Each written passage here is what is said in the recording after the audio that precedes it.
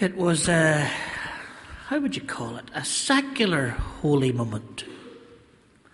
It was a week before Caitlin was born. And I had the privilege of sitting in Studio 2 in Abbey Road. It's where the Beatles recorded almost everything. And I'm a crazy Beatles fan. So I had this opportunity to be involved in the making of a video about Rich Mullins, who wrote the song we've just sung. And off I went. Janice wasn't too sure. I mean, Caitlin could have been born at any moment. I thought we could call her after the studio, but I thought Road is an awful name for a child. And then later, and if you are a Beatles fan, I think this is worth thinking about, Abbey Rhoda. Wouldn't that have been great? Abbey Rhoda Stockman. I just didn't think about it in time. Caitlin got lucky. So anyway, off I went to do this, and I wasn't really thinking about it until I got till about maybe 10 feet away from that zebra crossing. That is the famous Abbey Road album cover zebra crossing that you find on Johnny Fitch's T-shirts, among other things. And something just, it went into this moment of so much of your life is wrapped up in this place, really. And I walked through and there was lots of fans around, and I thought, they're never going to let me in here. And I said to the guy in the door, my name's Steve Stockman, I'm here to make oh yes, they're expecting you in Studio 2. So you go into Studio 2 and there's all the gear, and then there's a window, and out through the window is the studio that they made all the recordings. And it's a huge studio. Most of the recording studios I'm in get smaller and smaller and smaller as we go. But this is a huge studio. And that morning, there was an orchestra playing and recording the orchestral part of this song. And I watched as this was being done with Rick Elias and Jimmy Abag and the guys who were doing the album. Rich had passed away in a car crash about 9 months earlier, six months earlier. And he'd recorded these songs into a boombox, into an old ghetto blaster. And then they were putting the sound of them. And Ashley Cleveland tries her best to be as good as Shannon Clements on it. And as you do when you're trying to compete with Shannon Clements, almost gets there, but not quite. And it's a wonderful song. And those words have stuck with me ever since I left that studio. Those last words. Jesus, they drove the cold nails through your tired hands and rolled a stone to seal your grave. Then this. Feels like the devil's rolled a stone onto my heart. Can you roll that stone away? Feels like the devil's rolled a stone onto my heart. Can you roll that stone away? Rich, as you could tell through the entire song, takes the stories of Jesus and asks Jesus to write him into a story, but actually writes himself into Jesus' story. I want to walk like the guy, Peter walking in the water. I want to have the faith of those who had the faith. And this is my life, and there are stones right in the way of my heart, and Lord, I want you to roll them away. And Friday, we did a cafe communion in the welcome area. And we looked at those words, it is finished. And we thought for a moment or two about what that meant in our lives. What is finished? And I suppose today I want to think of them as, what are the things that finished when Jesus cried, it is finished, that the stone rolls away from to give us this possibility of new beginnings. And I wanted to be personal at this stage. And only you can tell yourself and God what are those stones that's rolled across your heart to prevent resurrection life from coming. Or what are those things that we need to cry out on top of, it is finished? What is it? What are the things that stop you from living life and life in all its fullness, the 10-10 that we build so much upon in Fitzroy? Is it regret? Are there regrets? Are there regrets you're storing up from years ago? Are there things that you've done in your past that you cannot let the stone roll away from, or you can never say is finished because you've never forgiven yourself, or your head still hangs low because of something? Is it a sense of inferiority that you could never do what Jesus is asking you to do, or you could never be the other person that you're foolishly comparing yourself to be, because we're not supposed to be anybody else. We're supposed to be what we are. I've seen that in my life. I was with a couple of dear friends this week, and one of them I asked to be my intern once. And let's say when Chris arrived in Derravulgi, he was the last person in the 88 that were ever going to be asked to be an intern. But over 2 or 3 years, he was the one that we asked to be the intern. So when I phoned him up to ask him to be the intern, what did he see himself as immediately? He saw himself as the last person of the 88 that I was going to ask to be an intern. I could never do that. And actually then he said, I could never be the guy who was the year before him. And I was going, but I don't want you to be the guy the year before you. I want you to be you. But he had to deal with the comparisons or the inferiorities or the insecurities that came from trying to be or looking around him. Are those things stones in the way of you living the 10-10 that God wants you to live? Or is those societal things? You're just enjoying the comfort and you really don't want to get any more involved, and you've really good reasons why not to get any more involved, but it's actually a stone that stops you from perhaps hedonism coming down upon this generation more than any other generation. Is it a stone that is rolled across our hearts that stops us? Because if we listen to Rich's lyrics, feels like the devil's rolled a stone onto my heart, and we listen to our John 10 words, the thief comes to steal and kill and destroy. Rich, can you roll that stone away? Jesus, I have come that you might have life in all its fullness. So what are those things? On Friday night, as we pondered the cross, we went for those words of Leonard Cohen again. When the Prince of Peace was hanging from his final tree, he looked down at the people looking up at him and he saw faces of anger. Is that the stone? Envy. Is that the stone? Regret. Despair. Melancholy. Animosity. Hatred. Are those the stones? He looked down at them and he felt a lever thrown in the universe, and he knew that nothing would ever be the same again. It is finished. But as we cry it is finished on Good Friday, one word in the reading that Janet gave us today tells us it has started. That most amazing word in the passage you've read or we've read, did you miss that word? The word that says everything is completely different than it ever was. And the word is simply this in this passage. Mary. That's all he says. Mary. And when the gardener, we've all been confused for gardeners. I hear the McGalls tell me I've been confused for a gardener.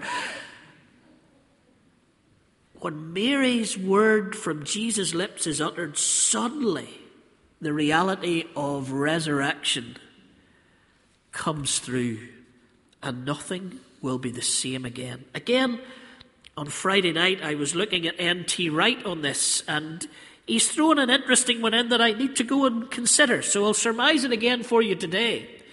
N.T. Wright says this, I'll just read it from a sermon that he preached. All this is drawn to its head as Jesus dies on the cross with the single Greek word tetelestai. It is finished. For us, finished can mean simply stopped. It's over. That's enough of that. But tetelestai means much more. It means it is completed. The work is done. And tellingly, N.T. Wright says, it echoes the words spoken at the end of the 6th day in Genesis 1. God finished all his work which he had made. Not God stopped as though he was bored. Rather, God completed the full task. And suddenly, if you read it in that light, suddenly the it is finished of Good Friday and the it is started of the Mary word in the resurrection, suddenly we find that the old world has passed away and the new world is coming on. And I just quoted Rich Mullins again unintentionally there, but that's what he sings in a Christmas song. The old world is dying and a new world is coming on. It's completed. The work of the new creation is done on the cross, and in the resurrection, Jesus opens up all the possibilities to start again. And immediately we can go, and I want to do 3 very quick things. It's only 11:15, so it looks as if I'm all right. There's 3 words I just want to very briefly, and I'll try to be as brief as I can, because the next place for me is the beach, so you can tell I don't want to hang on here any longer than I have to. Obviously, it has started talks of rebirth. When Jesus spoke to Nicodemus, you must be born again. Or in Corinthians, 2 Corinthians, we are new creations. The old is gone, the new has come. So, what is the stone? It can be rolled away. It's Resurrection Sunday. Let's roll it now to rebirth our individual lives, to transform them into what they can be. It's finished. It has started. Let's roll them away. And let's realize that as well as that individual part of this, and there's no better place to wrap this kind of theology than in a Fitzroy sermon like we've had, or a service like we've had today. Michael's prayer and Claire's meditation on the terrorism. Goodness me, we are wrapped in the events of a world around us. And we always do that, or we so often do that here. And I'm always amazed when a visitor will say to me, "Oh, I can't believe you talk about those kinds of things in church." It's not just about my rebirth. The it is finished in the Mary and the stone rolled away. It's about a rebooting of the entire world. This is a new world that's starting to come in. These are new possibilities. Marcin Amulier sent me a lovely tweet this morning, and on it he'd put Van Morrison, "If God Shines His Light," the gospel Van Morrison song, and just said, as he would, "Hope you're having a good Easter rising." So I obviously went back and said, "Hope you're having one too. The war is over. The peace has started." And that's resurrection. This is about the war being done and peace coming in. A new start. A new rebooting of the whole earth. And if we go into Romans chapter 18, let me read it. "I consider that our present sufferings are not worth comparing with the glory that will be revealed for us. For the creation waits in eager expectation for the children of God to be revealed. For the creation was subjected to frustration, not by its own choice, but by the will of the one who subjected it, in hope that the creation itself will be liberated from its bondage to decay and brought into the freedom and glory of the children of God."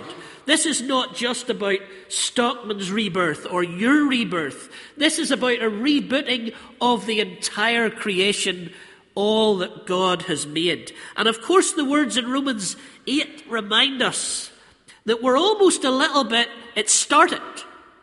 There's a completion of the creation story as in Genesis and the first 6 days. It is completed, but then the work began for humanity. Humans began to be the stewards, or those who would populate the earth and those who would create all kinds of cultural things. So Christ has completed in his death and resurrection the new creation, But we, as the followers of Jesus, we living the 10-10, are those who live in anticipation of the full glory of God as the entire creation waits too. And therefore, lastly, reborn, rebooted, reconciled. And Claire mentioned Trevor Morrow, so let's have a Trevor Day. In the magazine 100 Days Prayer for 100 Years of History, there are a few left, only a few in the welcome area. Please do pick them up. Trevor does, they script Trevor's talk at a conference recently. And Trevor talks about the parable of the rich fool and gives it a whole new angle for me. The parable of the rich fool, let me very quickly read. Someone in the crowd said to Jesus, Tell my brother to divide the inheritance with me. And Jesus replied, Man, and this is important in Trevor's exposition of it, Jesus replied, Man, who appointed me as a judge or an arbiter between you? Jesus saying, I'm not an arbiter or a judge, so what is he then? Then he said to them, Watch out, be on your guard against all kinds of greed. Life does not consist in the abundance of possessions. And Michael has taken us through that wonderfully in his prayer. And he told them this parable. The ground of a certain man yielded an abundant harvest. He thought to himself, What shall I do? I have no place to store my crops. Then he said, This is what I'll do. I'll tear down my barns and build bigger ones. And there I'll be able to store my surplus grain. And I'll say to myself, You have plenty of grain laid up for many years. Take life easy. Eat, drink, and be merry. But God said to him, You fool, this very night your life will be demanded of you. Then you will get what you've prepared for yourself. This is how it will be with whoever stores up things for themselves, but not rich towards God. And Trevor says that this is someone coming to Jesus and asking Jesus to be an arbiter for justice for him, to tell him that everything he has is his and he doesn't need to share it with anybody. And Jesus says, I'm not going to be an arbiter about that. I'm not going to make that judgment for you. But there's something wrong at the heart, at the core of your heart. Because at the core of what this person's asking for, it's that everything would be his. Trevor then goes into looking at land, which is very important in the scriptures right through. And obviously brings it back to our land. And who we are in the midst of the divisions in our land. And who we are in the story in the midst of our land. I remember going to be assistant minister at First Antrim, and I think I can say this. High Street in Antrim had just sold their manse. Can you believe it? They sold it to a Catholic. Well, literally, all hell had broken loose in Antrim. And I would go out to visit lovely little old ladies with their lovely china and their finger up, and everything would be smooth until somebody would mention the High Street manse. Oh, my word, you should hear them about that manse. How dare they sell it to a Catholic? And I'm looking out at some Catholics as I speak, and I don't see any harm in selling you a bit of land of that. This was just something. This is our land. And we're not sharing this land with anybody else. We'll build bigger barns for our land. And what Trevor's saying in this whole story is that we shouldn't be arbiters in those debates or judges in those debates. We are to be bridge builders in these debates about land. That we need to be those who change the culture, who are rebirthed and reborn, so that the stones of prejudice and caricatures and sectarianism and arrogance and wounds and trauma and resentment and injustice would be rolled away. Rebuilders of the bridges to new narratives on this Easter rising weekend.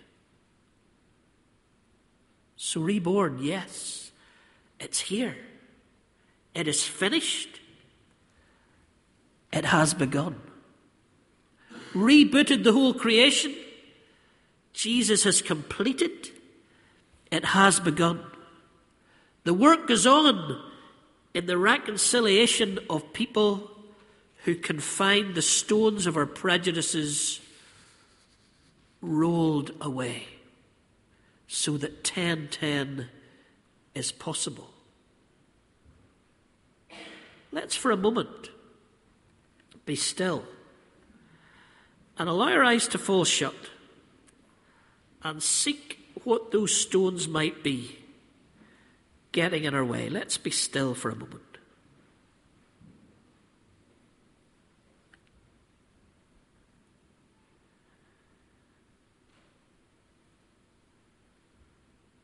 Allow the Spirit to look deep. What are the stones across your heart? No better day than today to ask God to roll them away.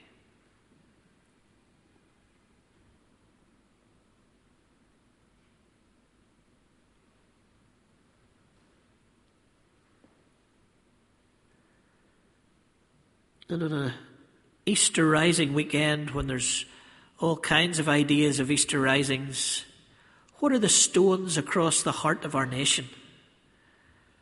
Pray for those to be rolled away this weekend. And maybe even ask God what our involvement is in them being rolled away.